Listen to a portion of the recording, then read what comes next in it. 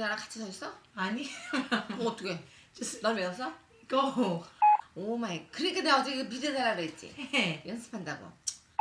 Oh my god.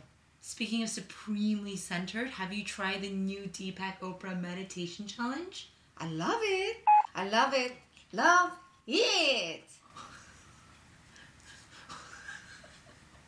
Oh my god. Do you know what I just realized?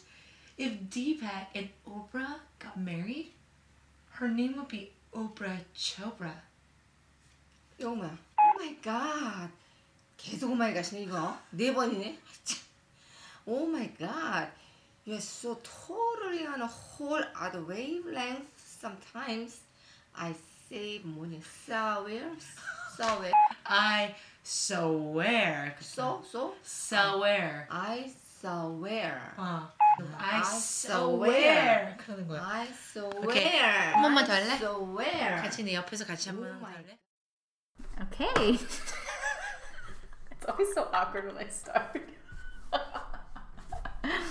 Okay, so I'm sitting here with January. Hello. And January is an artist. She is a musician. She is an actress. She is a seminary student, a pastor's kid. She is just totally boss. And right now she's doing, what is that called? This is a dab. Yeah, that's what she's doing right now. Which is totally her because she cracks me up like a lot. Okay, anyways, so January, I want to hear about you and just your background and being like 10th generation pastor's kid. Yeah, pretty much. It feels like I'm in like the pedigree. If there was a best in show for pastor's daughter, it might be me. They come from a long pedigree of pastors. So my grandfather's a pastor, my uncle is a pastor, and my dad is a pastor. Growing up within a 30-mile radius, we had 3 different little home churches. Oh, nice. And this is in the Bay Area. So that's all I knew essentially, and I also played a lot of classical music growing up, as I think well-bred Asian Americans do. They learn a lot of music, and being a part of growing up in the Silicon Valley, I also was really focused on schoolwork. So my childhood was defined by church on the weekends, and then school during the week, and on the weeknights, just 3 to 4 hours of practicing violin every single night. Wow. And my mom has a classical piano training background, so she was sort of like, she was the one who managed me, if you will. So I'll go ahead and pause right there. You know that clip you heard at the beginning of the episode? Well, that was January and her mom being really cute, so that's why I played it. Anyways, January here is talking about how her mom has shaped and informed her life and her art. And so I thought I'd play a beautiful clip of them performing together. And all the music you hear in this episode is from January herself. Oh, and welcome to the Protagonistas. Hi, I'm January. Hi, I'm Mommy. Okay, and today we're going to be playing Schubert's Arpeggio Viola Piano Sonata.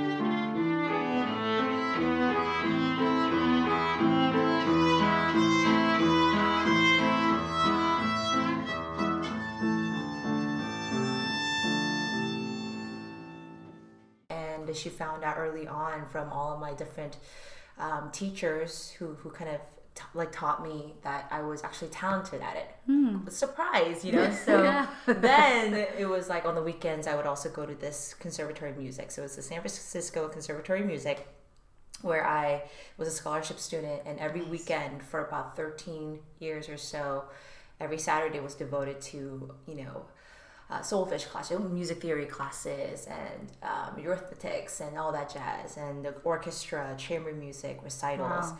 So that was essentially it. That's all I knew. And given my Asian American background and culture, perfection was a given. So getting straight A's at school, but also acing every recital, making sure there was no mistakes.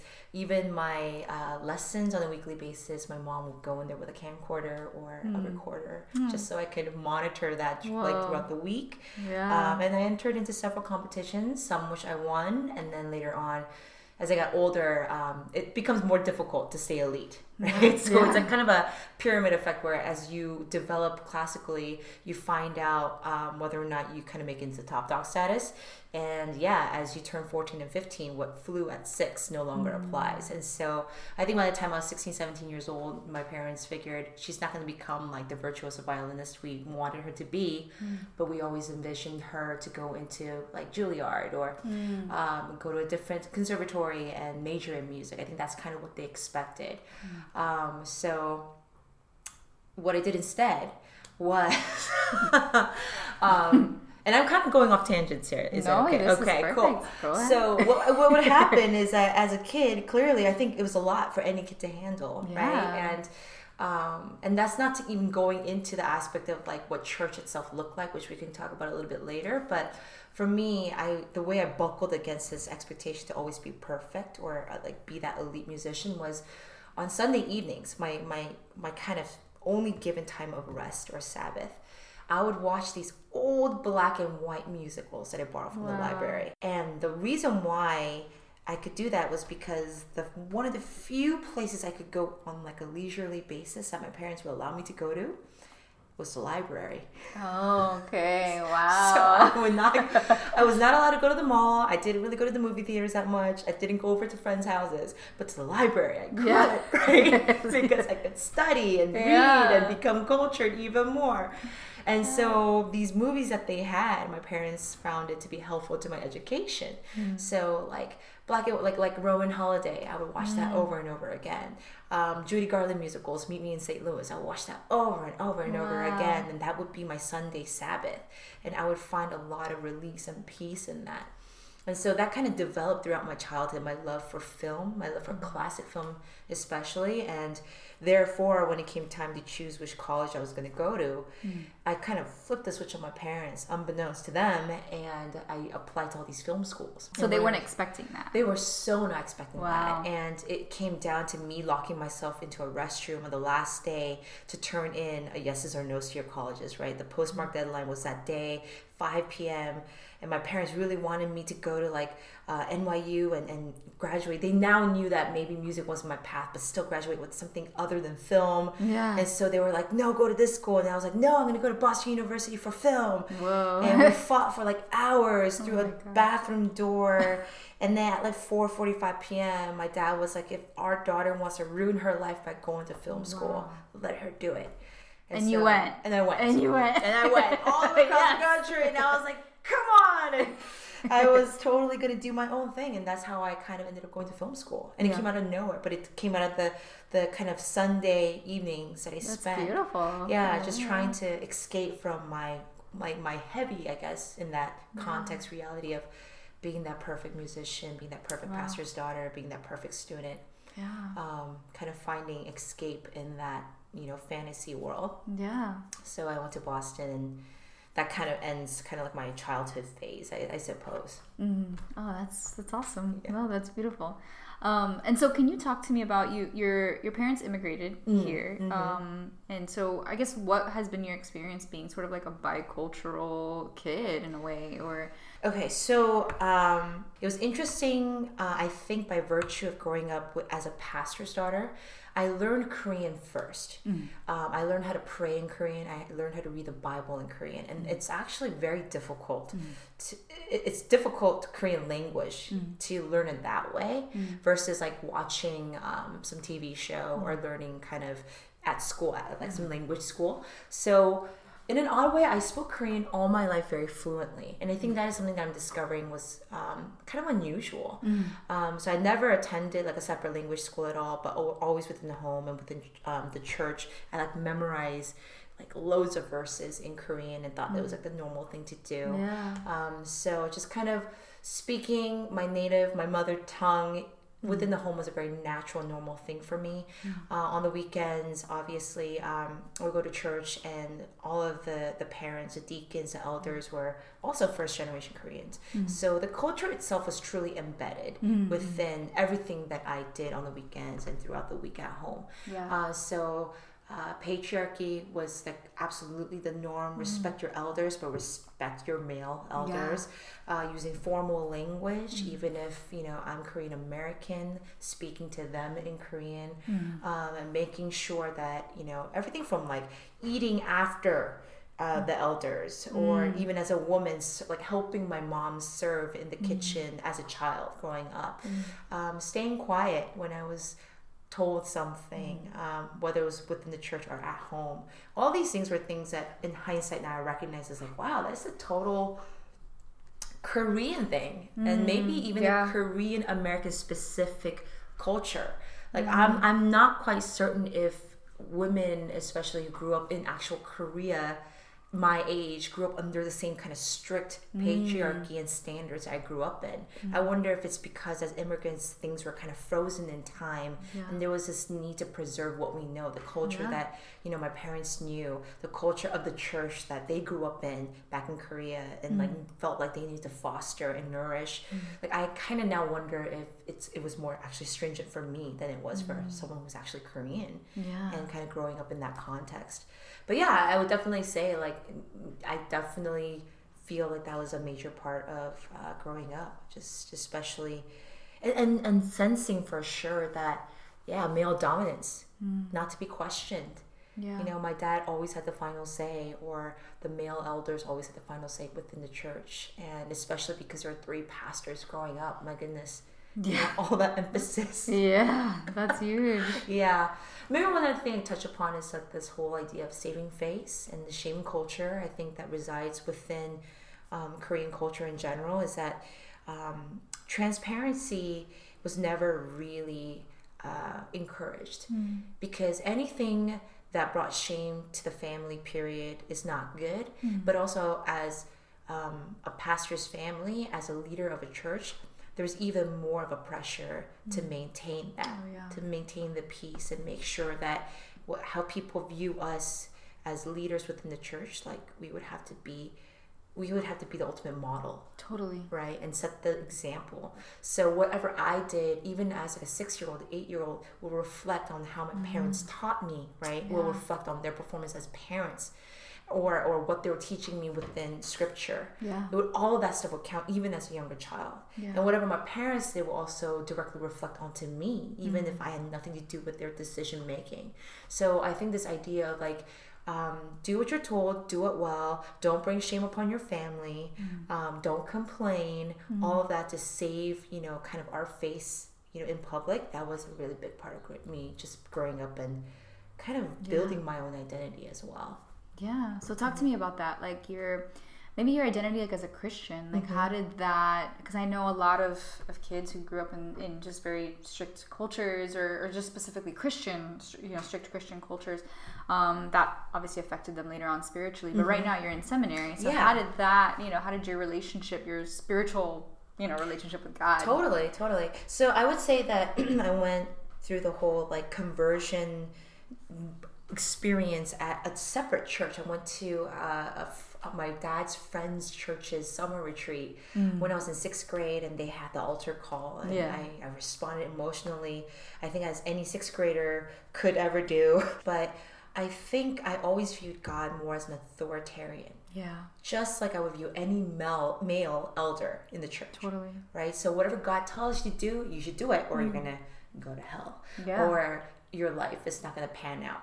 What you want, God will never give you if you don't follow and obey and submit to His will. Yeah. That was always how I viewed God. Therefore, when I decided to flip the switch on my parents and even go to film school, for me, that was an act of defiance also with God. Like, Yeah. I am tired of being poster child for your church and being told what to do and almost being used for whatever purposes that you have for me. Like, I'm done doing that. I want to choose what I want to do, and I want to be whoever I want to be, not be prescribed, et cetera, et cetera. So when I went to Boston, it was like the first time that I didn't go to church regularly.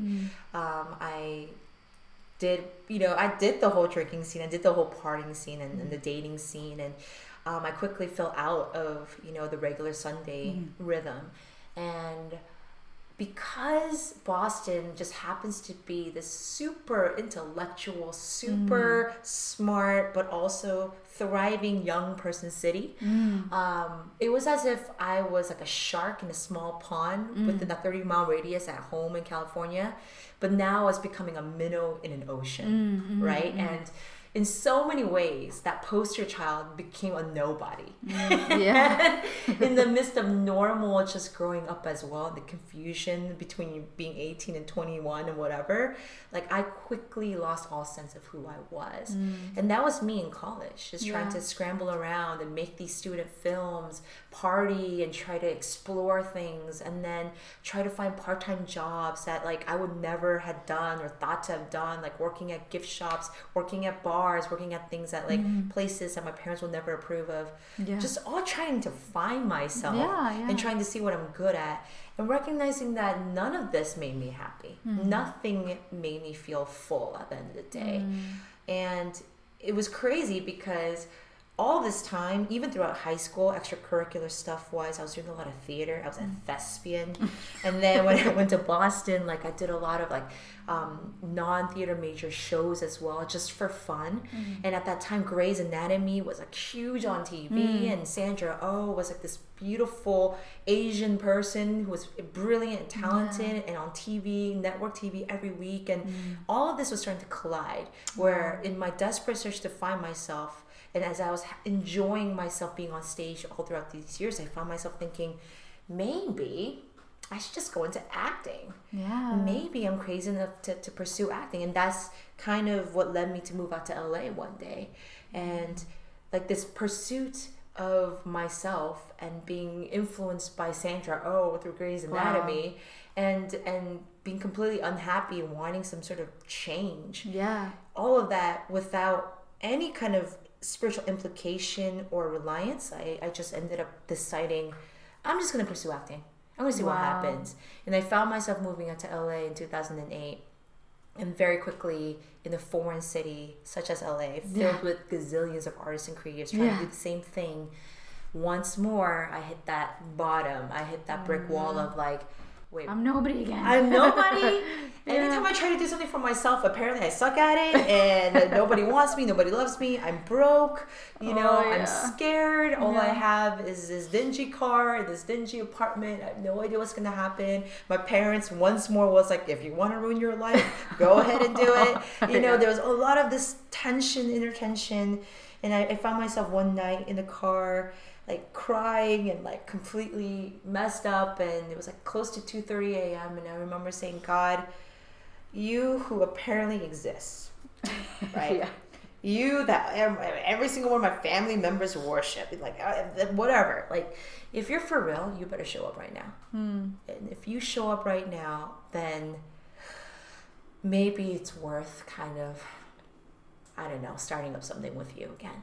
And maybe it's worth actually trusting in you and your plans, whatever that may be, because right now I'm finding myself so lost and so alone, and recognizing that anytime I try to do anything for myself, I find myself in the same dank place, and I hate it. And I hate myself, and I have no idea what I'm going to be doing with the rest of my life. And so just show up. And I think in that car I had my very first supernatural encounter with the Lord. And he showed up just as, I think, I've been referring to that male patriarchy. Like, I think he showed up as a loving father. I think I experienced the presence of a loving father for the very first time in my life. And I truly felt the Father's embrace. Like I felt him stroking my hair. I felt him patting my back. Wow. And I could hear him saying, I'm right here. And I've always been here. You refuse to look at me, but I've always been here. And I care a lot about you. So let's start things anew. And I kind of directly heard that tangibly. And that began my renaissance with the Lord. And kind of the next 10 years also is a blur, but I think that really kickstarted my willingness to kind of submit to God's will, understanding that it was probably going to be a lot better than mine. Wow. Yeah. So how did, in that moment, all of that come together? Like who you trying to find yourself, and you're exploring all these avenues, and you just kind of felt free to explore. And so how did that kind of all come together as far as like acting, and now your newfound relationship with God, and then even like music, because now you're really into music, or you're still creating music. And so how did that all kind of come together?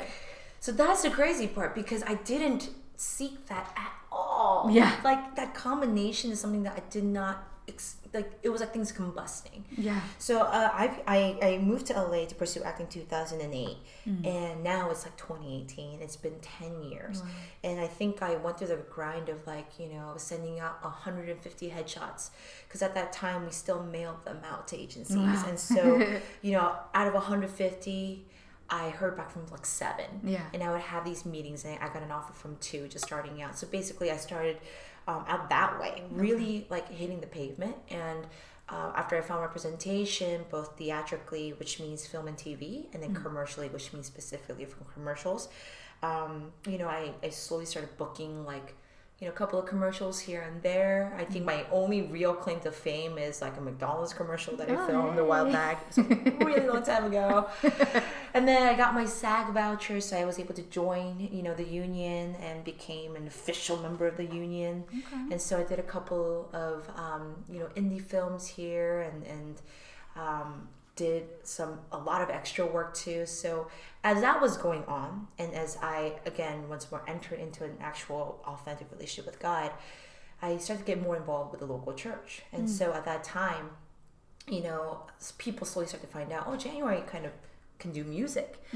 She's a pastor's daughter, so therefore she knows not only just how to play violin really well, but she can play a little bit of everything, which is a very, I think, pastor's kid thing. You know how to play a little bit of everything. Yeah. So one year they just asked me to start leading worship for children's ministry. Okay. And so at that time I still didn't really know how to play guitar very well, but I kind of picked up the guitar, and slowly that serving stint went from children's ministry to youth ministry. So the next year I joined youth group, and I was leading worship for youth group. And then a year after that, there was this church planting team, where from that church that I was part of, they were we want to plant an extension of our church in Los Angeles. And so the worship pastor was you know what, I think you might actually be a really good fit for a worship team. Do you think that you join as an assistant worship leader? Oh, wow. And so it slowly developed into me stepping up into adult congregational worship leading. And because it was a church plant, they kind of needed me to kind of shuffle around. So my guitar playing then of course extended into violin playing, and then that kind of led to me picking up the bass, because they needed another bass player to kind of rotate around. And then I would kind of utilize my voice, and I'm by no means a good singer, but I could hold a note. And so they were okay, we'll just kind of have you do whatever we need you to do. And that kind of developed for the next 3 years as I was doing the whole acting thing. Oh, wow. Now, once more, I just saw music more as a lay ministry thing. Okay, I didn't see it as anything professional. But all of a sudden, within the 4 years, as I was getting more and more comfortable playing violin in a non-classical setting, a couple of good musician friends of mine was hey, do you mind filling in for this kind of indie gig that we have, folk music thing that we're doing? And so I was kind of I don't really do that, but why not? Yeah, sure. Yeah. And so I kind of it started to expand, things like that. It just started to expand my sphere of just musical genres and musical platforms. And I started to realize that the 11 to 13 years that I spent as a child is actually kind of coming into play. Wow. This is interesting. And because you didn't expect that. Totally not. Oh, and wow. if anything, I dropped it. When I went to film school, it was my act of defiance. I'm so done. Wow. I'm not going to do this again. This represents everything that I did not want. The controlled atmospheres, the structure, the perfectionism, all of that. So Wow. it was So kind what of- was your transition back to like a church setting? So it was after I moved to LA, and a couple of my friends that I knew, the very few people that I knew in LA, they were like people I met actually in Boston, and they're kind of like, oh, my brother's friend goes to this church. You just Yeah. want to come. And by virtue of not knowing anyone, Yeah. Yeah. right, and being lonely, Yeah. you know, like I was like, okay. And so that's how I entered back into the church. That's so interesting. Yeah, and it wasn't as if I was being intentional whatsoever. In Yeah. fact, you know, when I moved to LA, I thought I was really the coolest person that I ever knew. So, you know, I thought I looked great and I felt great, and you know, I was just like, yeah, I'm gonna take over the world, and you need to get to know me. Like that's how I felt. You know? to know me. So I would enter into these spaces like with that attitude, and people did not like that, surprisingly. You know? I don't know why. I guess it turned them off. So very quickly I found myself alone, and that's what again led me to that moment in my car. Yeah. But again, once I discovered God, like I was like, there's really only one place to find him consistently on a Sunday basis, and it's within the local church. Yeah. And so I started going to church seriously, I Yeah. guess, if you will. And it was really for me. Yeah. It wasn't for anybody else. And again, that kind of blossomed into like a very slow trek into growing as a lay leader within the church. Yeah. Yeah. And so that's kind of what happened. And so the whole music thing, as it kind of grew like into like these different spheres, around 2.5 years ago, I went to this Heidi Baker conference in Pasadena. At that time, the worship leaders from Bethel were there, and they were going, you know, full force on that stage, right? Like bodies were flopping, and you know, voices were going haywire, and everyone was so high octane, and you know, like I was like, whoa, this is so intense. Yeah. Holy Spirit, come on, you know? And I was like kind of reaching the stratosphere of my own personal, you know, spiritual worship. And I got this split vision of me worshiping on stage with these people on the violin. Oh, wow. And I had to catch myself and be like, whoa, is that pride? Is that vanity? Is that some sort of like crazy, wild, like, what is that? And I had a really quick tete-a-tete with the Lord in that moment. And I was like, God, what is that? Like, what was that picture? Yeah. And he was like, do you think it's a coincidence that you've been trained for something years, like 10 plus years in music? Do you think it's a coincidence that I brought you back into it slowly but surely?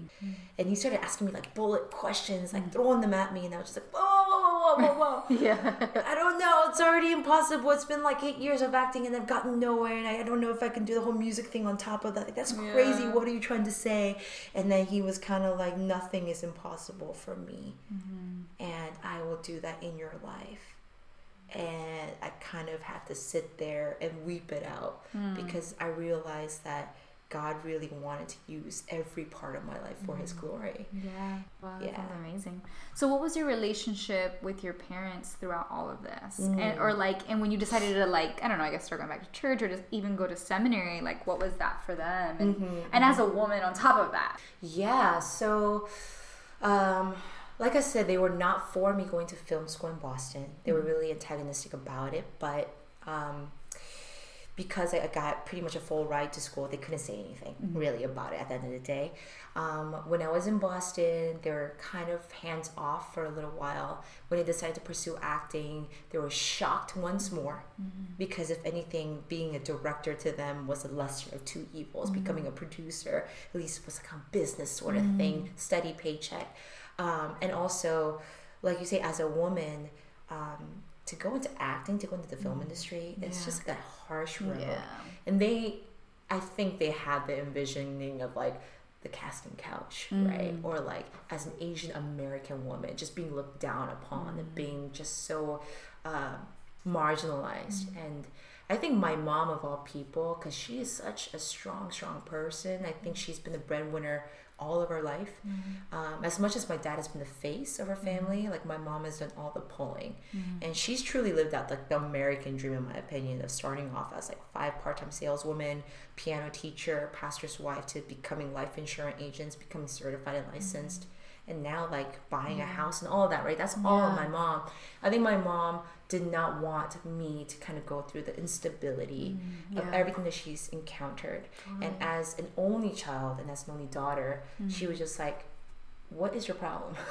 Like, just stop. yeah, like, why are you choosing this? Like, this makes no sense. Yeah. Do you want to suffer like I did? Look at my hands. Like, look, I have early onset arthritis. Like, look at how much I've suffered. Yeah. Don't you want to meet a nice husband who can provide for you? Yeah. Like, your career is not going to help you find someone like a doctor and a lawyer. I hate to be stereotypical, but seriously, doctor, lawyer, right? Yeah. Like, she really wanted me to have on paper everything that would allow me to have an easier life. Yeah. So I think my dad, if anything, strangely enough, even though we didn't have a close relationship growing up, and actually quite a difficult one, because he was never demonstrative or affectionate, like, he was actually a little bit more open-minded about my artistic endeavors. He was kind of like hands-off. Like, again, if you want to screw it up, it's on you. It's not on me. Yeah. So it was a little bit more like that. But I think for my mom, it was always difficult. However, I would say throughout the transitions that I've gone through and the fact that they've seen me come back to the church and serve it faithfully and now enter into seminary kind of almost fearlessly, I think they feel a sense of assurance, perhaps. Yeah. And this sense of like, oh, our daughter is still very grounded. We don't know how. Like, I think my mom was like, how? Yeah. Because she has no sense of what a dollar means. Or like, she's like, it's still very single at the age of 33 and she may never have children. Okay, but she seems to be very comfortable in her own skin. And if anything, I feel like I think there's a sense of awe about that. Like, how is her daughter so confident? Or how is she just so fearless? And I think there's a sense of like, huh. Yeah. Yeah. Like, we must have done something right. Yeah. Because, of course, you're going to take credit for it. You know? So, yeah, there's still a lot of struggles about finances. There's a lot of talk right now about, again, future spouse, what I'm going to do in the future. My dad is now really insistent that, like, I should go get my PhD. Like, in church history, which is like so related to music and the arts. No, it's not. You know, like, I'm just kind of, it's interesting to see their kind of turnaround. Yeah. And it's always through the back door. It's never going to be like, I'm so proud of you. I'm so glad you chose these things. But it's like, how did this happen? Yeah. It's like, oh, wow. Yeah, you're actually a decent person. You can care for someone. You can be pastoral. Really? You? It's so funny. But it's like that life experience, you know? It's that, like, taking those chances, taking those risks, and, like you said, like, recognizing that God's there the whole time. Yeah. You know? Like, he'll fall on your face, but he's like, all right, girl, let's do this. Come on, you know? Yeah. So I think that's a huge thing. And so you mentioned something earlier that I thought was really interesting. Representation, and specifically with seeing Sandra Oh up there, and like how meaningful that was to you. Yes. And so talk to me about that, like, just representation and just what it's like to see women who look like you or who represent who you are, you know, just out there in the world. So I think three things come to mind. One is definitely, seeing Sandra Oh on TV and play a character that's a badass and that is unashamed and can be intelligent and sassy at the same time. Her character in itself really inspired me. And seeing someone not play, you know, the China doll, someone not play, and also to have a Korean woman play a Korean woman, huge, right? To not have a Chinese American play a Korean American woman, like, to me, I was like, this is a first.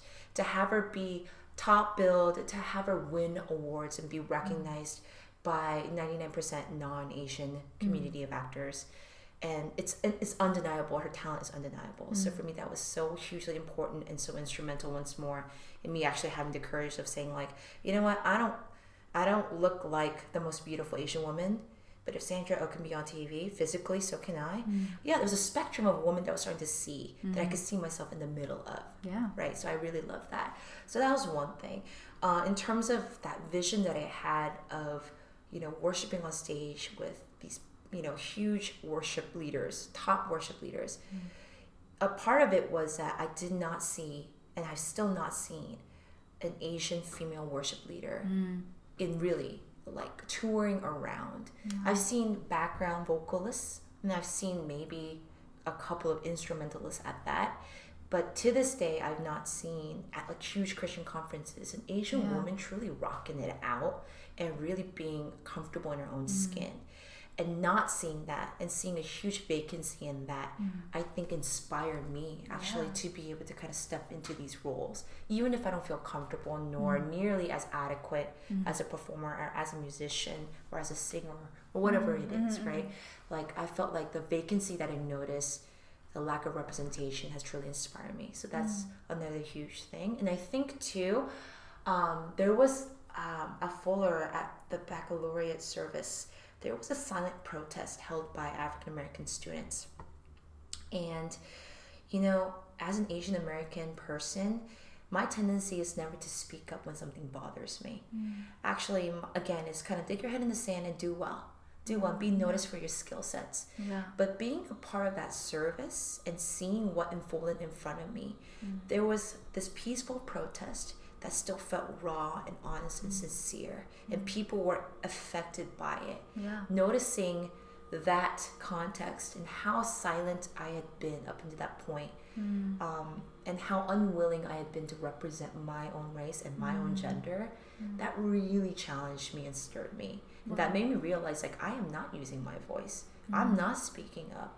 In fact, I have been way too comfortable kind of sitting here in the corners, just kind of waiting for things to happen, which I'm slowly starting to realize nothing's going to happen. Like if I'm just sitting here in the corner, right? If I'm not on stage and representing other like Asian women, Asian women are not going to see Asian women, you know? And I think that is something that I'm like, all of these things are starting to collide in my head of like, I think I need to use my voice, whether it's through my instrument or whether it's through these characters on TV or film, or whether it's just even speaking pastorally into someone's life at a coffee shop. But like, I need to utilize my voice, you know, and it's not just for me, but it's for other people down the line.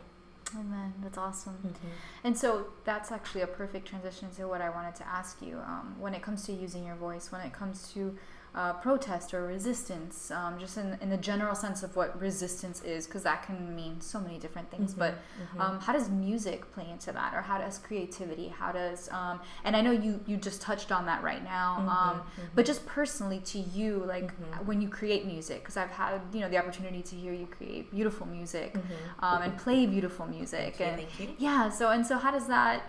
What does that do for you? Yeah, just in worship and just in general. Oh man, resistance.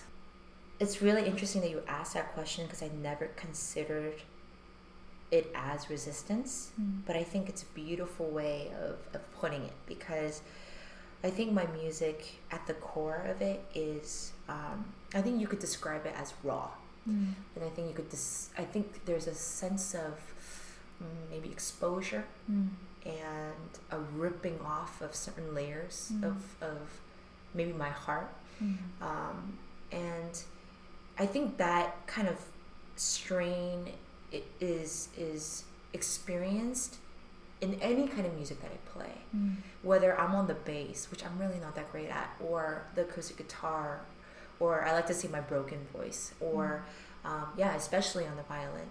And I think that to a certain extent, I've always been told as a pastor's kid to stick myself in between the lines, right? To stay in a square box of whatever that box should look like, right, on a given Sunday. Or even as a classical musician, you have to stay within the notes or within the melody lines or the refrains that the composer has written for you.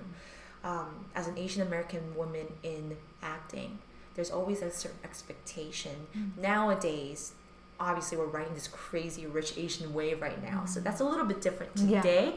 But that's I'm still holding very my new. breath. Right, it's very, very new and very recent. But I think, especially as a Korean American, once more, I'm going to touch on this, it's like, as a woman, you kind of have to stay in the background. You have to stay indoors, metaphorically speaking, and sometimes literally too, right?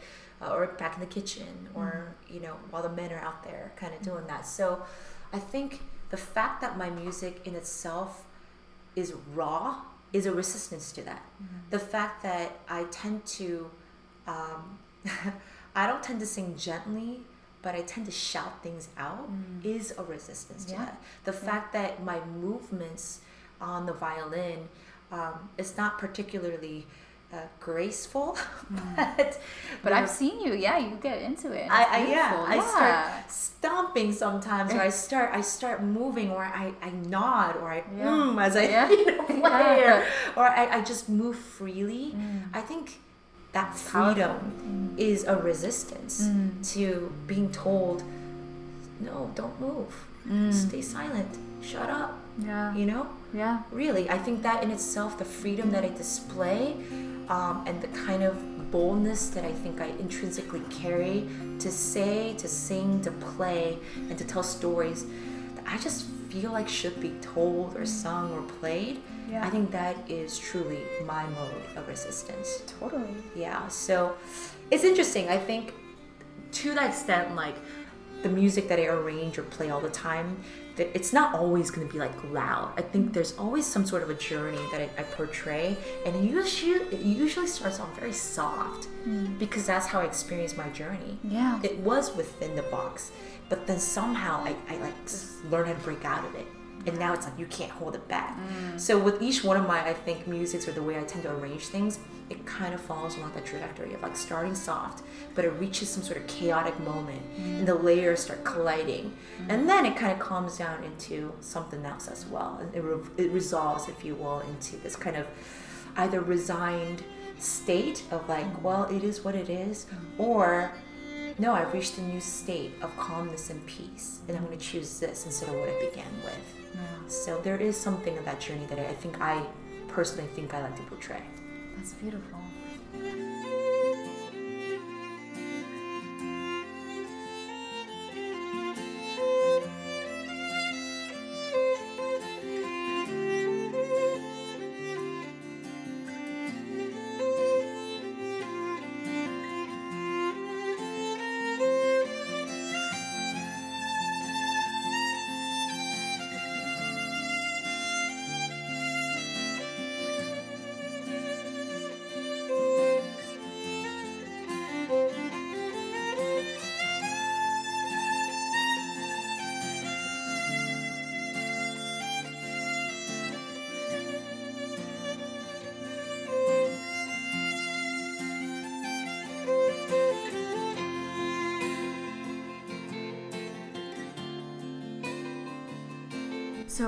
So where is it that people can go if they want to like listen to your stuff or get to know more about you? I'm so shy.